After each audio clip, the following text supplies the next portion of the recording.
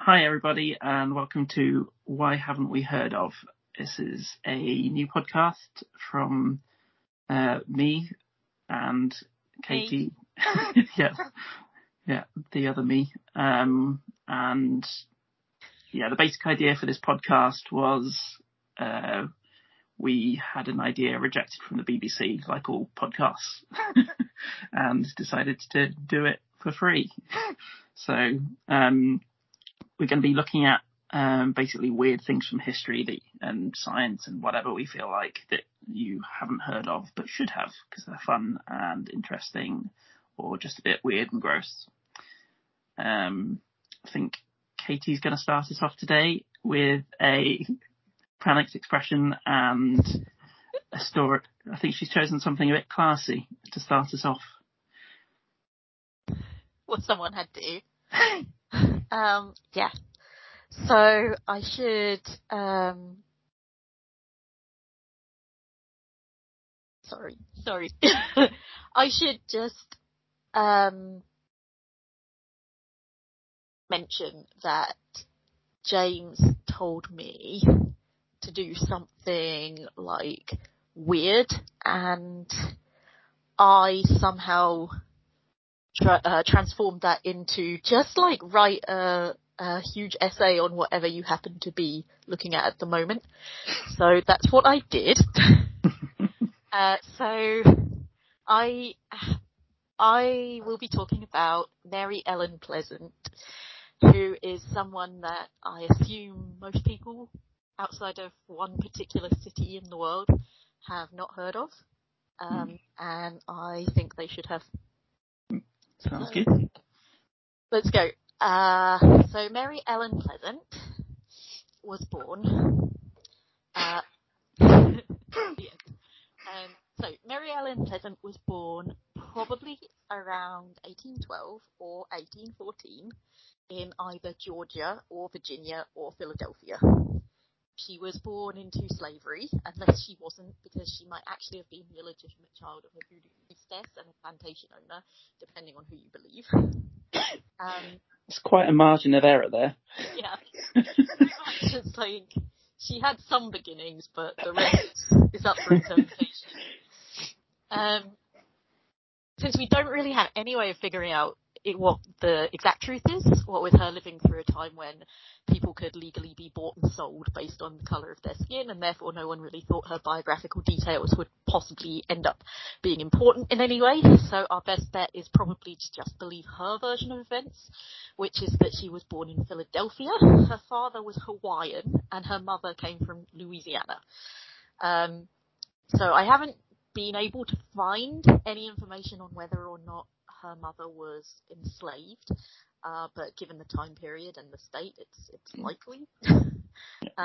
But the idea that she made it to Philadelphia and that's where Mary was born is it's clearly an important idea to Mary, because obviously Philadelphia was a northern state, so being born in Philadelphia meant that she was born a free person, not a slave.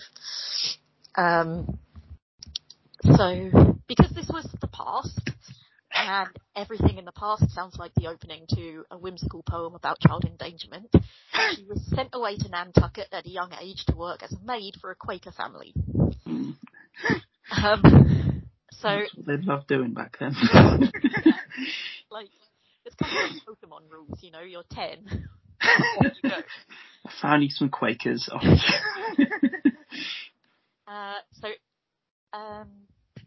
America is really big. And if you look on a map at the distance between Philly and Nantucket, it doesn't look that big. So I figured out it's basically the same distance as London to Scotland that she was on her own as a child. So,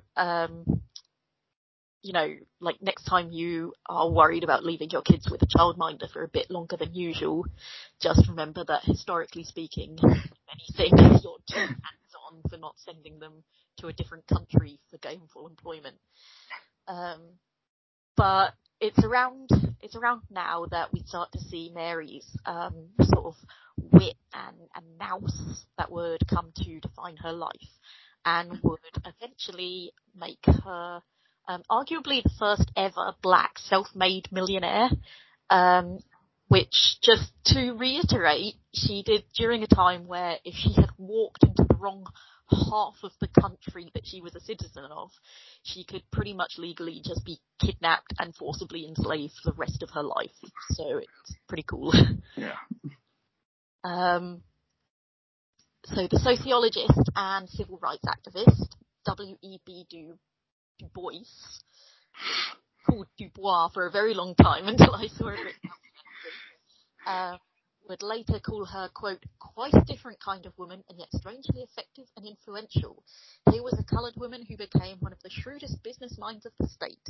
She anticipated the development in oil. She was a trusted confidant of many of the California pioneers such as Ralston, Mills and Booth, and for years was a power in San Francisco affairs. Throughout a life that was perhaps more than unconventional, she treasured a bitter hatred for slavery and a certain contempt for white people, which, you know... It's fair enough.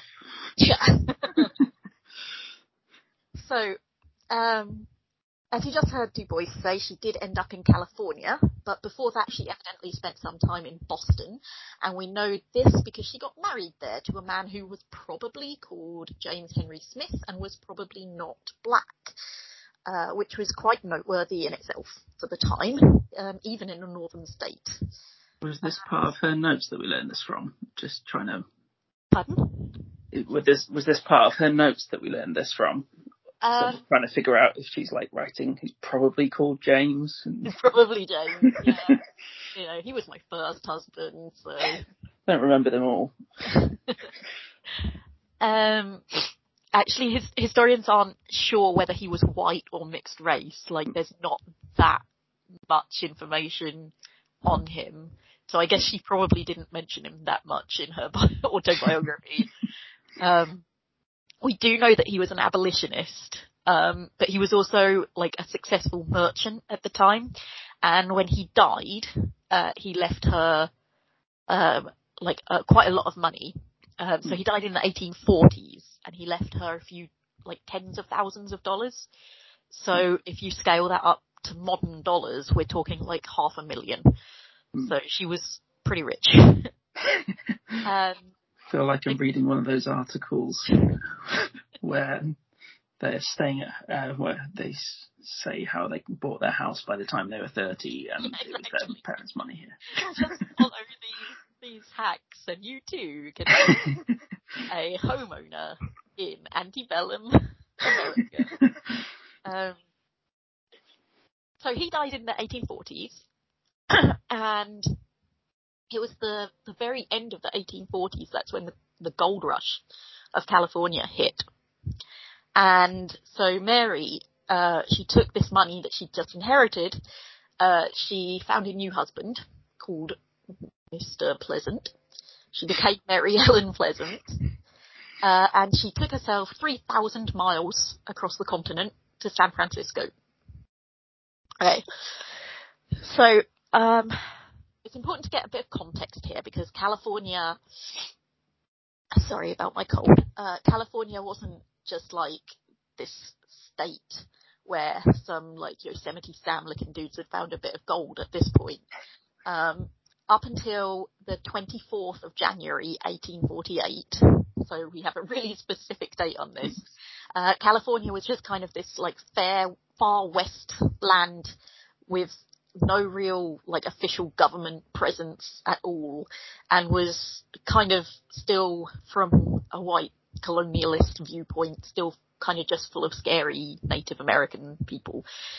Actually, it was only 2 years before that date, 1848, it was still part of Mexico. So it wasn't even the USA anyway. But then, like I say, 24th of January, 1848, some guy named James W. Marshall, he finds gold at a sawmill in Coloma, California, and everyone goes berserk. Yeah. So the population jumps by like 300,000 people. Everyone's getting rich. The US government suddenly decides that actually this piece of land it's sort of had dibs on but not really done anything with so far. It would actually make a good tax-paying state after all. And obviously, as always happens when a bunch of white people suddenly turn up in a place, hundreds of thousands of natives are wiped out through genocide. Nice city here. Kill everyone. It's our way. It is our way. But that isn't to say that the sudden rush to settle California was like bad for all people of color, because actually there was one group of people for whom the gold rush was even more enticing. And remember, we're talking about something where the baseline enticement level is like you might get rich beyond your wildest dreams. So you can imagine what we're dealing with here. So those people were African Americans who saw this new state as a place where they could get rich and live free, just like their white neighbors. California entered the US as part of I think it was called the Texas Compromise, which basically said Texas could enter as a slave state, but California had to balance it out by entering as a free state. Right. So in New England, where Mary was living at the time, it was just full of stories of black prospectors hitting it rich on the West Coast. And one black prospector wrote, at the time, he wrote in a letter to his wife that, quote, "This is the best place for black folks on the globe. All a man has to do is work and he will make money." So perhaps the clearest microcosm of the effect of the gold rush was in San Francisco. So nowadays we think of San Francisco as this like big, expensive city with various landmarks everywhere that aliens love to destroy in blockbusters. But in 1846, so 2 years before the gold rush hit, it had a population of about 200 people. 200 people. It was like a shack and a church and nothing else. By 1852, so literally 6 years later, the population was 36,000 people. So we're talking nearly a 200-fold increase in the space of much less than a decade. One of my favourite stories is from around this time. I was considering doing it for this podcast, but I wish I had now, about the Eggers. Have you heard about the Eggers? No. So since like the city expanded so quickly, there was basically no farming infrastructure or anything, so no one in San Francisco had any protein.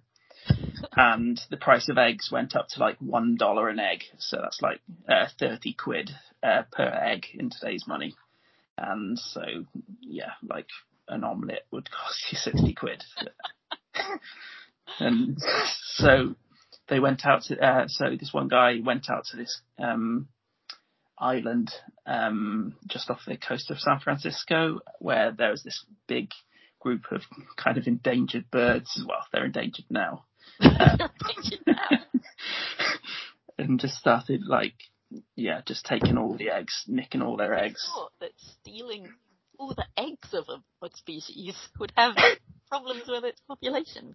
I just noticed that you have almost the exact same bookcase set up as me. Nice. I mean, there is only like one way to do a bookcase, really. Oh yeah. Good anyway. detail. Yeah. Yeah. Okay. So. I was just gonna. $60 omelettes. Oh yeah, $50. Yeah. So anyway, he would like smash, because these one type of eggs were disgusting if they went off. He would just basically smash all the eggs on day one, and then and then so that you could guarantee that the rest would be fresh. Why were none of these people just buying one egg and making a chicken with it? And then they could have loads of eggs. No, you spend your 60 quid, you guzzle it down like a mad chicken. It's like a Salt Bay guy, but like it's a chicken. Anyway, I'll probably save it for a later episode, but this basically developed into this. So gangs of eggers started going to this island, and there were all kinds of fights and murders between these gangs of eggers who wanted to get the eggs. Like, there was gold they could have been earning, but it was basically... Oh man, imagine moving to the gold rush era of California, and it's I will like, make... this is Eggtown, baby. Yeah. Big gold field. I will make my money with omelettes. That's where the money is. But yeah, sorry, I interrupted. Yeah. No, I'm just thinking about, like, you know, the history of California is like gold rush and like Hollywood, and in the middle, there's like a little bit where people went bananas over eggs. Okay. Right. So San Francisco. Yeah. So it jumped from 200 people to 36,000 in the space of hardly any time at all, and something like 90% of these people that had moved here were men. And obviously, in those days, if you popped out of your mum with a winky instead of a foo-foo, it meant that your life would be spent hunting or learning a trade or, you know, fist fighting bears or whatever it was that men did in the olden days. The important thing is that they weren't often taught how to cook or clean or basically just run a house from day to day. Because the general assumption was that they have a woman legally tied to them who could do that for them. Mm. So here you have Mary Ellen Pleasant looking over at California and seeing a city where there's, you know, 30,000 people. 29,800 of them are brand new to the area. 27,000 of them have been surviving for the last couple of years on, like, whatever bear they managed to KO last night, a really expensive omelette and whiskey. And all of them, if you believe the stories people are sending back, have much more important things on their minds than the fact that she's black. So Mary decides to go to San Francisco, and she starts working as a cook, and it's a good move because she is making 10 times what she would have made back east. But she's still got this fortune from her dead husband, and something that she starts to do pretty immediately is to invest it in really more or less everything. She bought boarding houses and laundries and dairies, and she had stocks in Wells Fargo, and she had real estate. And actually, one of the like funnest things about all of this is that her modern biographers reckon the real reason she was working as a cook when, you know, she didn't really need to, she had the equivalent of $500,000. But the thing she knew was she knew that no one was really going to pay much attention to her because, you know, she's a late 30s black female cook. So she's working these jobs and looking after all of these important businessmen who are involved with this big economic boom in California, and she's basically invisible to them. So what she's also doing is she's listening to these guys chat about investments and opportunities, and basically Pierce Brosnan era James Bonding her way into a bunch of like really successful business ventures. She's basically like rigging the market in her favour, which, you know, fair play to her.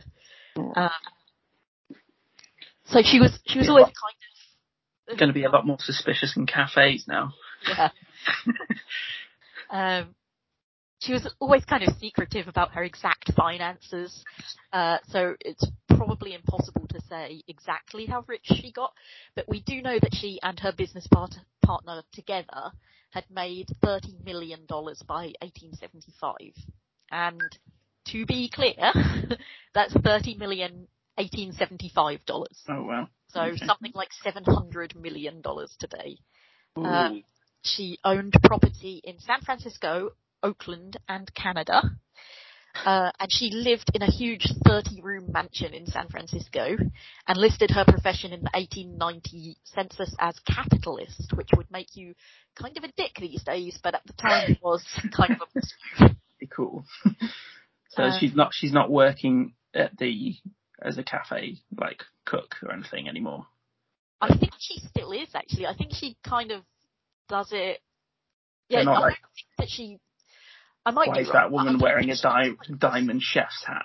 Yeah, that's like, you know, that's where she gets her information, you know.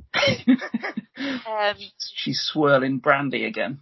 Actually, I'm pretty sure she does because she's specifically named in a a very high-profile divorce case, and she's named as like a witness because the wife has been talking to her, and the wife says like, "Oh no, any highborn lady would talk to her cook like that." Mm. So yeah, I think she probably still is. Like, wow. So the really awesome thing about her life at this time was the stuff that she was using her money for behind the scenes, which was essentially helping to set up Black society as a functioning kind of piece of California. So she helped fund the, I hope I'm pronouncing this right, Athenaeum building, which had a library and a meeting place for the city's Black population. She donated to and supported Black-owned media and churches, and she would hire mostly Black people in the businesses that she owned. She was kicked off one of the city's streetcars in 1866, and she sued over it and won. So she was awarded $500 in damages, and segregation on streetcars was ruled illegal in the whole state by the state Supreme Court. Nice. So that $500 was later deemed to be excessive, and she had it taken away. But the ban on segregation, as far as I know, remained in place. So yeah, seems she didn't care about $500 anyway. kind of small change at that point. Oh, yeah, what am I going to do? Buy 3 eggs? That's pretty great. But her essentially activism, I guess we'd call it today. This didn't stop at infrastructure and litigation, important though those are, because as we've already said, she was living in very different times, and as you know, for Black people, especially very violent times, and she was lucky enough to be able to, but also just plain badass enough to actually put her money towards things like basically single-handedly establishing the California Underground Railroad and funding slave revolts and escapes across the US. Ooh, that's cool. That took a twist. Yeah. It gets twistier. So one very famous incident, she sheltered this man named Archie Lee, who was brought to California as an enslaved person by a man called Charles Stovall. So what he was doing, Stovall, he was hiring Lee out for labor and then taking the wages for himself, right? Because as far as he's concerned, he's a slaver. He's renting out his property. Okay, but California is a free state, so what he's doing is illegal. Yeah, completely. Yeah. And Lee escapes, which is a lot easier to do in California because there aren't literally gangs of slave patrols hunting him down with guns and dogs like in the South. And he is sheltered by the local Black community that Mary helped set up, and she lets him stay in her house for a while. But Stovall hunts him down and has him arrested. And Stovall takes him to court. I'm not quite sure on what grounds. Yeah. Refusing to be mine. Yeah, exactly. Theft of yourself. But yeah, there's records of Stovall saying Lee is worth $1,500. He's my property. So I assume it's that kind of thing. And he's citing a federal rule that says that escaped slaves have to be returned to their slavers. So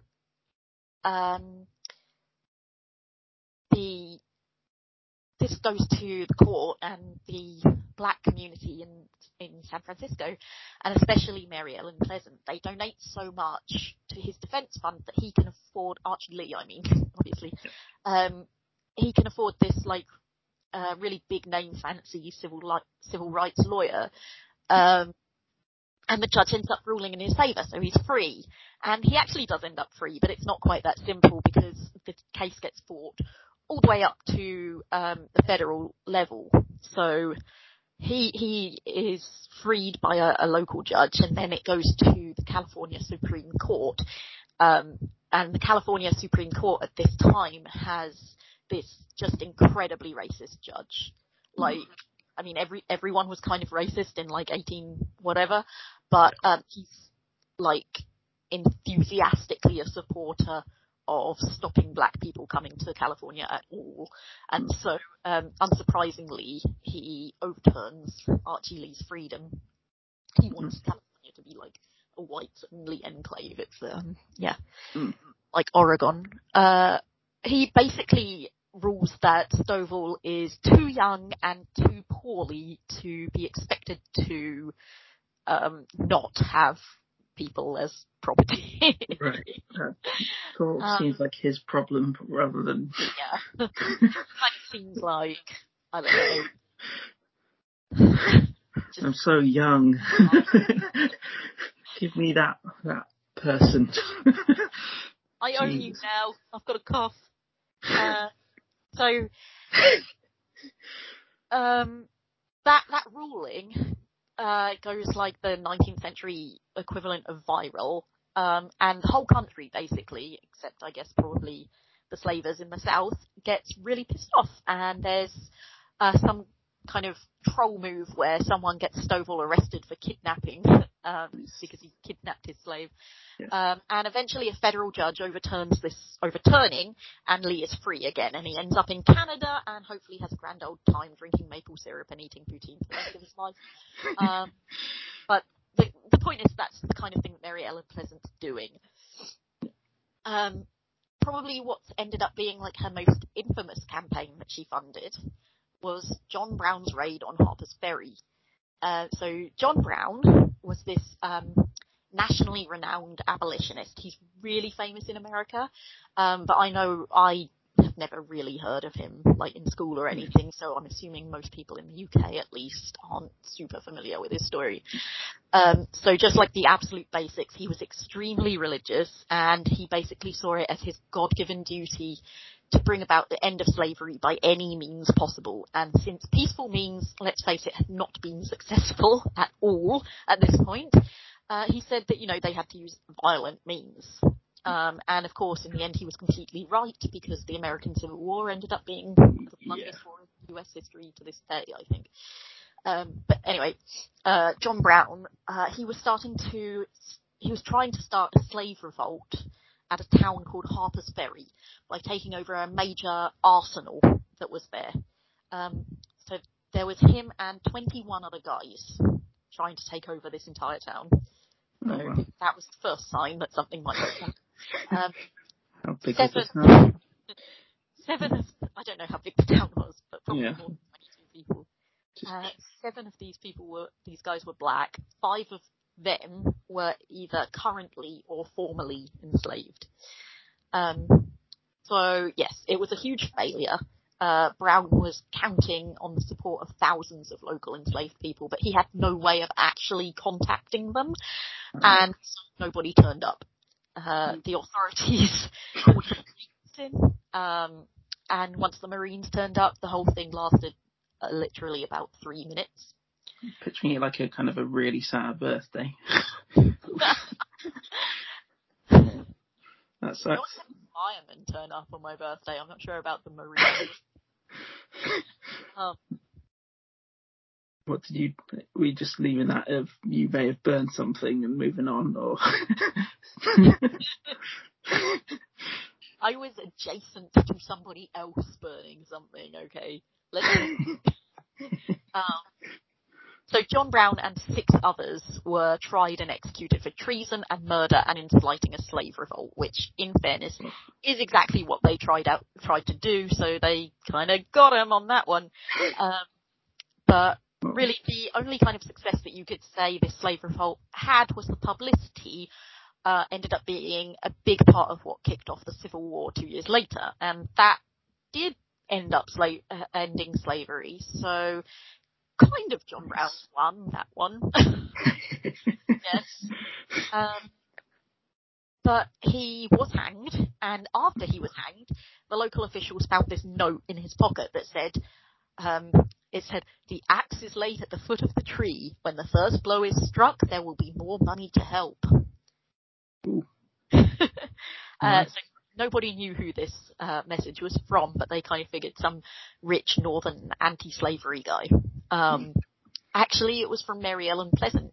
So she told her biographer before she died that she donated $30,000 to the effort, which is, a ridiculous amount even today. But at the time was insane. It's the equivalent of like nearly $1 million today. So. Okay, this guy sounds great, but so he had $27 million and managed to get 27 people. Nearly $1 million. Okay, yeah. But yeah, he had nearly $1 million and got 22 people, all of whom failed. Like I don't know, he just needs like a communications guy. That's like a marketing exec. You've got the vision, but okay, so so she was pretty cool, but unfortunately just going back, like say the axe thing now. Don't wait and leave it in your pocket. Just leave it there. The axe thing was cool. I'll explain it if they ask, but it's such a them. I'll be trying to figure this bitch out like it's the New York Times crossword.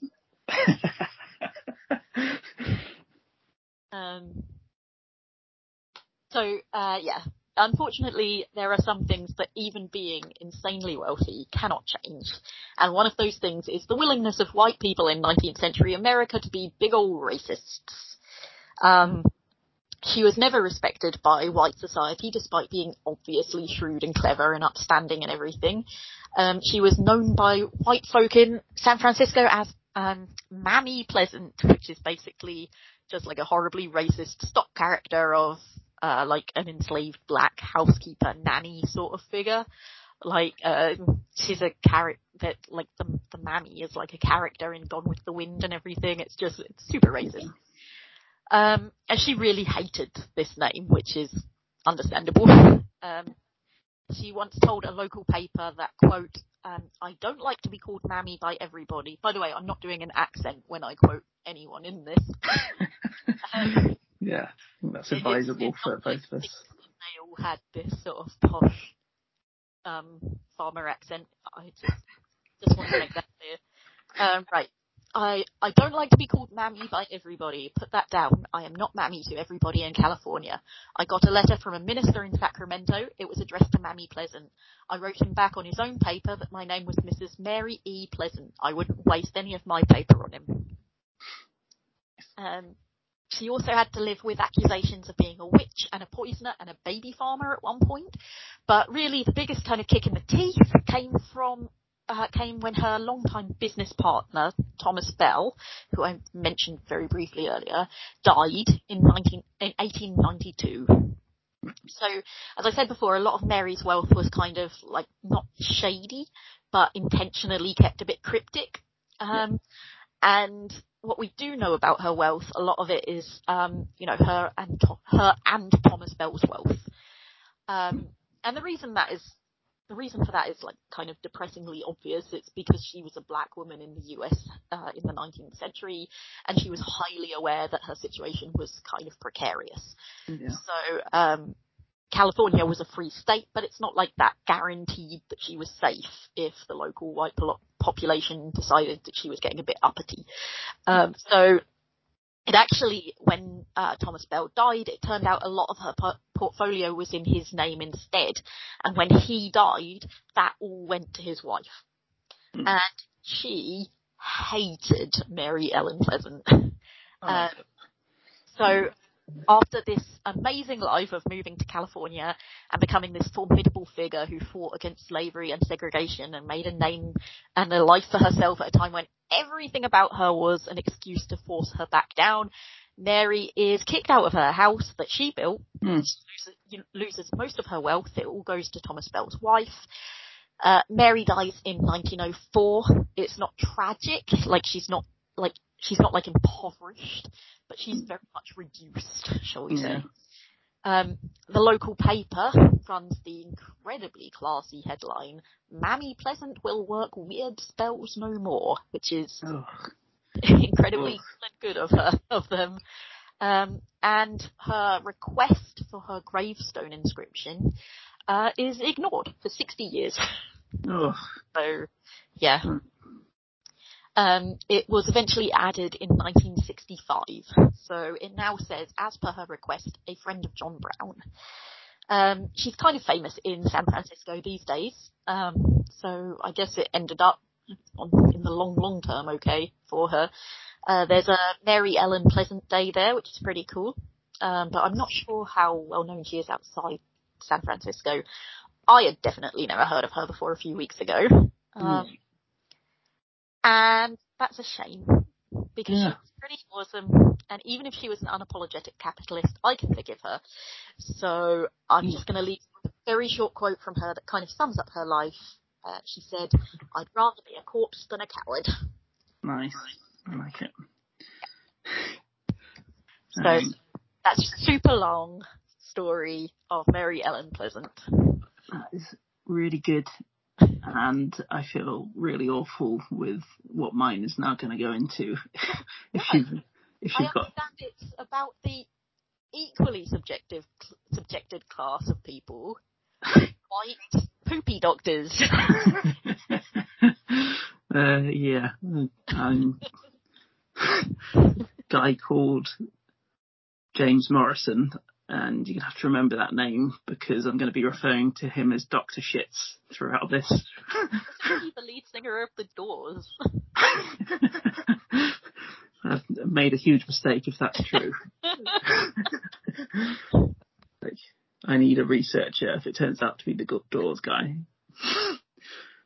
So, yeah. Do you have enough time to do this? Yep. Okay. Cool. Yep, Okay. I'm allowed to carry on working until midnight, and it still counts as today, so... You said that like it sounded like a good thing, but... I'm a millennial, baby! They let me work for days into the night. No extra money. I won't say any of the jokes that are on my mind, because I like keeping my job. Cool. Okay. So, James Morrison, or Dr. Shits, as we will genuinely be referring to him throughout this, was a doctor in the 1800s. I've helpfully written 1800th century, but I'm pretty sure it was the 1800s. That's quite far in the future. So. Yes, yeah. Who thought he could, so he thought that he could cure just about everything by making people have unstoppable diarrhea. So, first, a bit of background. In the 1800s, medicine wasn't exactly as developed as you'd like it to be today. And so, like, this is just plucking random examples, but there's that Mary Toft woman who claimed she was firing rabbits out of her vagina and giving birth to like cats and stuff. I mean, like, I remember reading about her. I don't remember. Yeah, she's not a mate. We just wanted to get into the Daily Mail, okay? Things got out of hand. That would do it. Start lower. And they were immigrant rabbits. So yeah, she would, she claimed she was giving birth to rabbits, and the medical profession was just like, yeah, okay, a lady fires out rabbits out of vag and that kind of thing. And yeah, made a note in a file that read rabbit vag rather than investigate any further, that kind of thing. Write it up, Obadiah. We've got a paper on our hands. Papers were a lot more exciting back then, weren't they? Oh, these days it's all peer review. Yeah. So yeah, there are still doctors out there saying, who would look at someone with a sore throat and just say, take this man's blood, in response to every mild illness. Yeah. even if like the problem was this man didn't have enough blood, like they would take more. That was genuinely a thing that they used to do. So, and yeah, this wasn't like fringe quacks either. Like George Washington, I don't know if it's probably well known in America, but not so much Oh here, no, I I've guess. heard of George Washington. It's okay. Yeah, we're operating on different levels of history here, aren't we? I'm gonna come in here with Abraham Lincoln. He was the president, but he was killed. Not currently alive. Bit of trivia for you. So when George Washington, the tale of how he died is just ridiculous. He so he basically did just have a sore throat from riding on a horse in the cold. That's not how you get it. Can you explain correlation again? I've got a cold sore throat. I was riding on a horse. Horses cause disease. Write it down, Obadiah. Obadiah, he's my notes guy. So yeah, he had a sore throat, and his team of doctors, they just kept on taking away his blood, and by the time they finished, they'd taken around 3.75 litres of his blood. So that's like two. That's like two really big cokes. Like nothing. Whoa, what a weird measurement that you would use. Yeah. Iron brew, like two real. What are we? Scottish? Drink of your choice. I have no idea how big an iron brew is. Well, no, okay. I'm gonna have to put this in scrumpy, aren't I? 3 nearly 4 litres. Yeah, this is over a couple of days. In like 2 days of that, hang on, I got the measurements somewhere. Noted it down. Over 12 hours, they removed 80 ounces of his blood. Don't know why they put that in weight. It's not like a cake ingredient. That's American. They do everything weird. Yeah, 3 cups. You make a cake using American measures, and they're like, yeah, you need this mass of flour and this weight of liquid, and you're just like, oh. Yeah, apparently I hate everything about this. Apparently it's the same in medicine. You lose like a stick of tumour. Just like a dash. I'm afraid you've got a soupçon of cancer. Oh no. No, that's good. I'm sorry. I work in metric. So they took his blood, and so actually, yeah, so I don't feel like too bad for him, because he was kind of really into it. Like, he was like asking them to take his blood, like, my throat's so sore, please take all my fucking blood, that kind of thing. And but the worst part was like, Can make you feel bad, I guess. yeah. So yeah, the worst part of the story was that the doctor that he'd actually sent for, that arrived too late, a guy called Dr. William Thornton, he wanted to try and resurrect Washington by pumping him full of lamb's blood. But, like, I dislike it. I dislike that I now know this information. Can you imagine, like, there's a bedside chat with the relatives when you're trying to raise that idea? Oh, what a bad day. This is the worst thing I've ever heard. Can I fill him full of sheep? Yeah. Oh, God. So, yeah. So, anyway. Zombie. Yeah. So yeah, that's the kind of disgusting stuff that was going on at the time, and when President Garfield got shot, they all got killed in some way. Well, because that's how time works, I guess. But anyway, President Garfield got shot, and he spent his final few months with a team of quacks around him, and so the thing is, they fished around in his guts to try and get the bullet out, and ended up giving him sepsis. And then for the final few months of his life, they decided to feed him beef extract through his anus. They figured that would kind of feed him better than, in the mouth, which is traditional. I don't think there's any law of evolution that would support that conclusion. I feel like, in terms of digestion, the anus has a defined role. It doesn't need to branch out. Experimentation was not needed. Let it specialise. So yeah, even presidents at this time were reading this horrible quack treatment. They tried putting eggs up there mixed with ground beef and that kind of stuff. Gosh, and they were expensive, so. And yeah, so anyway, all that is just to say that medicine was pretty bad at the time.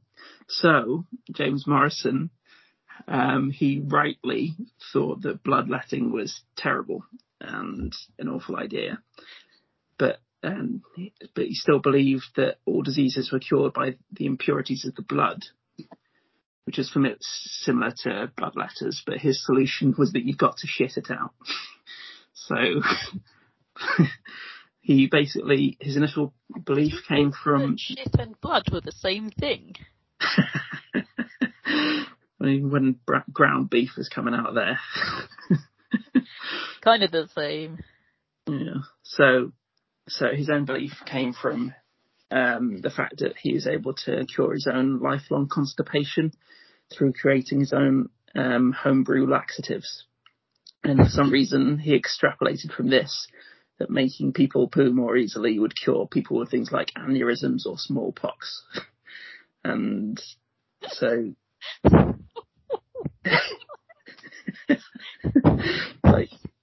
this is genuine aneurysms.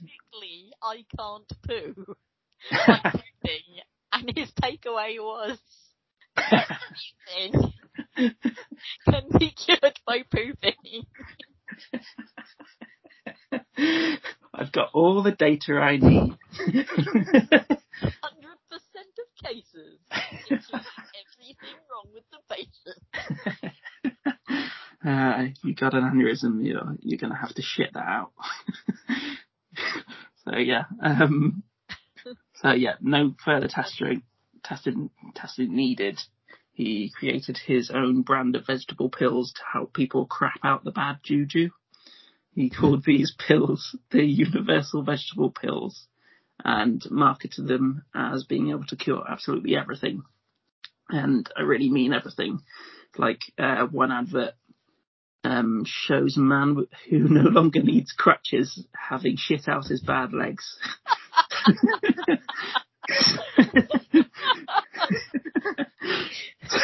So the man in the advert, he says he's explaining to a guy who's still got on crutches, another amputee, and he's saying, when I awakes this morning, I'm going to do an accent because it's spelt awakes, and there's no way to do that in my own accent. When I awakes this morning, to kick off, that's not a good accent. Okay. Just read it. That'll all get edited out. When I awakes this morning... Get edited out in post. When I awakes this morning to kick off the clothes, he exclaims, I'm blessed if I didn't find myself with these here couple of jolly good legs and my old wooden ones right at the bottom of the bed. Hang on, So, he's saying that he shat so much he regrew legs. yeah, that is the gist of the advert. He takes these pills, he restores the legs of amputees. Like, yeah. Yeah, he wrote this like 7.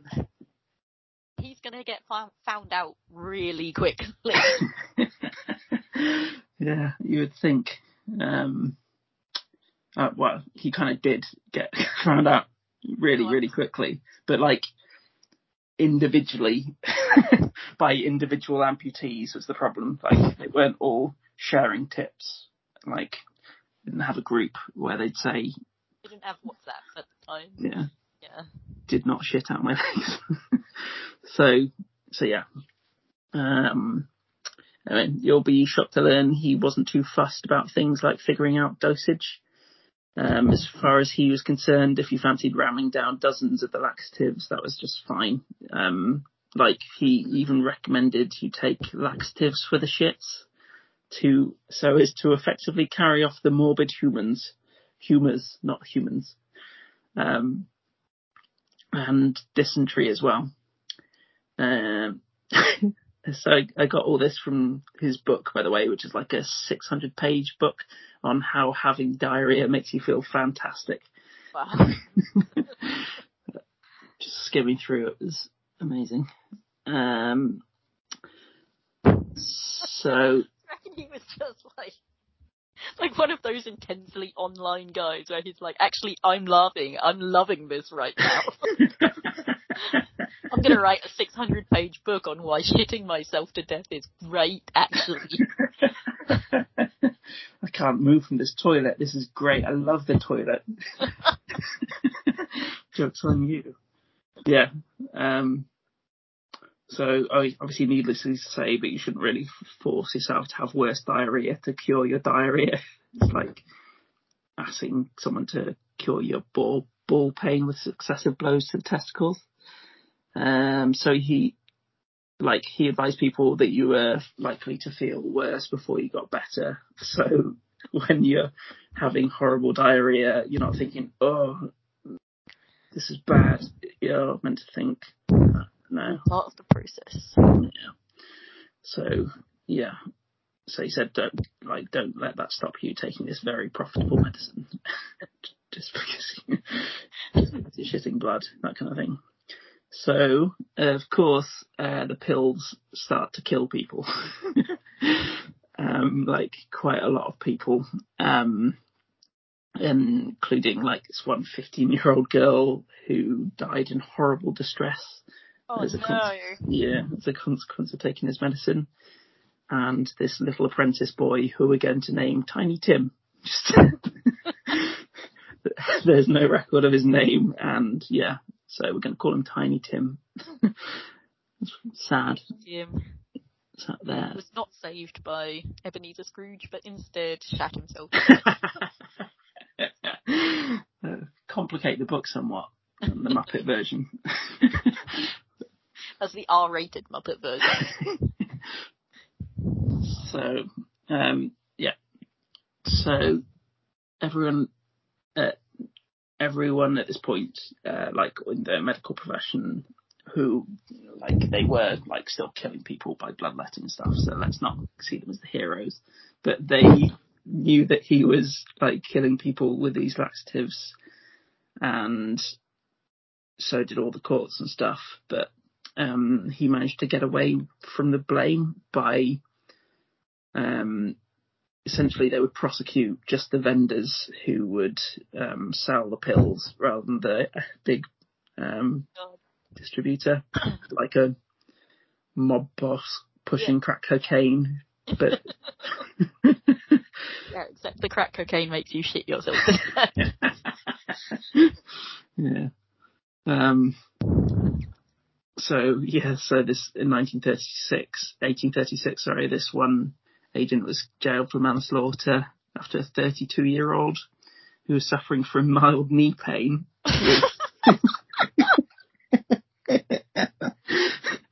Was given 1,000 of these laxatives over 20 days and Jesus Christ. like shat everything out. And yeah, essentially shat himself to death for an injury he could have walked off. Basically sprained his knee and was told, "You'll shit out the sprain," and a week later dead.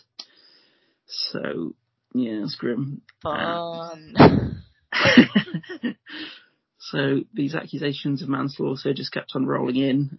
There's at least 13 that went to trial, but he just managed to escape whilst all these other people were jailed. With all the deaths piling up, other medical professionals began to campaign against him, but they were really ineffective at slowing down his sales. So again, it's kind of an example of shit marketing, because all they really need to say is, like, big letters, "These pills will make you poo yourself to death." Yeah. They opted for things like they depicted people being turned into vegetables. Like, yeah, I know. It's like, that's not the thing, is it? I mean, maybe they were working on like the sort of logic that almost everything made you shit yourself to death back in those days. Turning into a radish was actually more of a sort of threat. Yeah. Less run of the mill. Yeah. Oh, we all shit ourselves to death.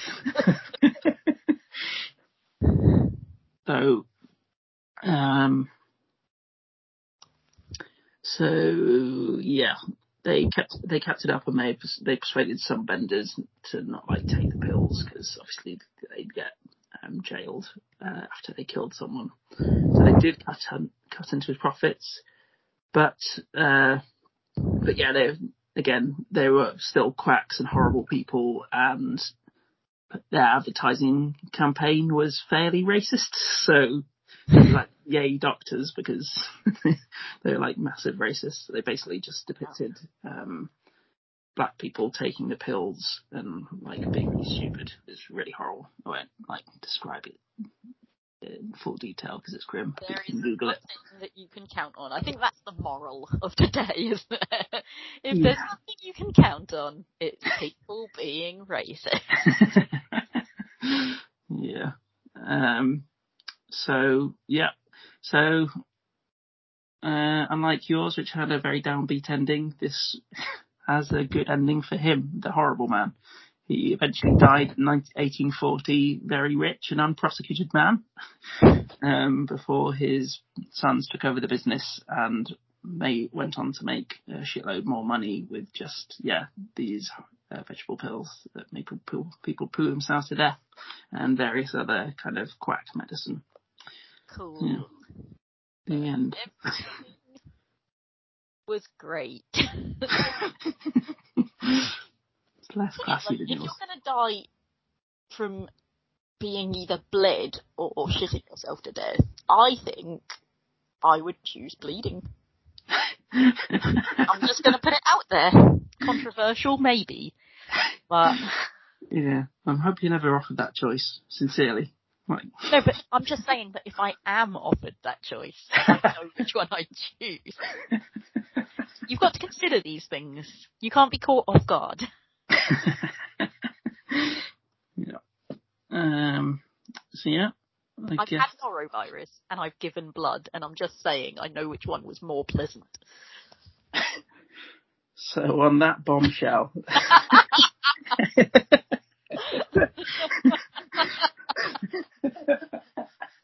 Tune in next week for more tales of what Katie would prefer to do, shitting or bleeding.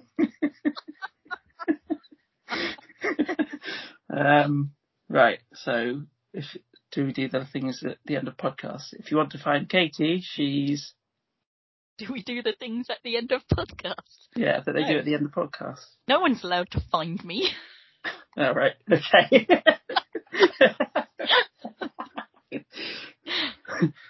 Do not locate Katie. Katie's location is undisclosed. I really shouldn't have done this with someone in witness protection.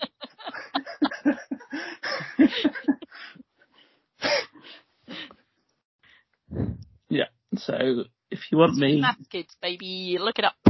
yeah, and I'm Jim M. Felton. There we go. Tune in like in a couple of weeks or something. Yeah. Okay. Depends how much you mock us for this one. Yeah.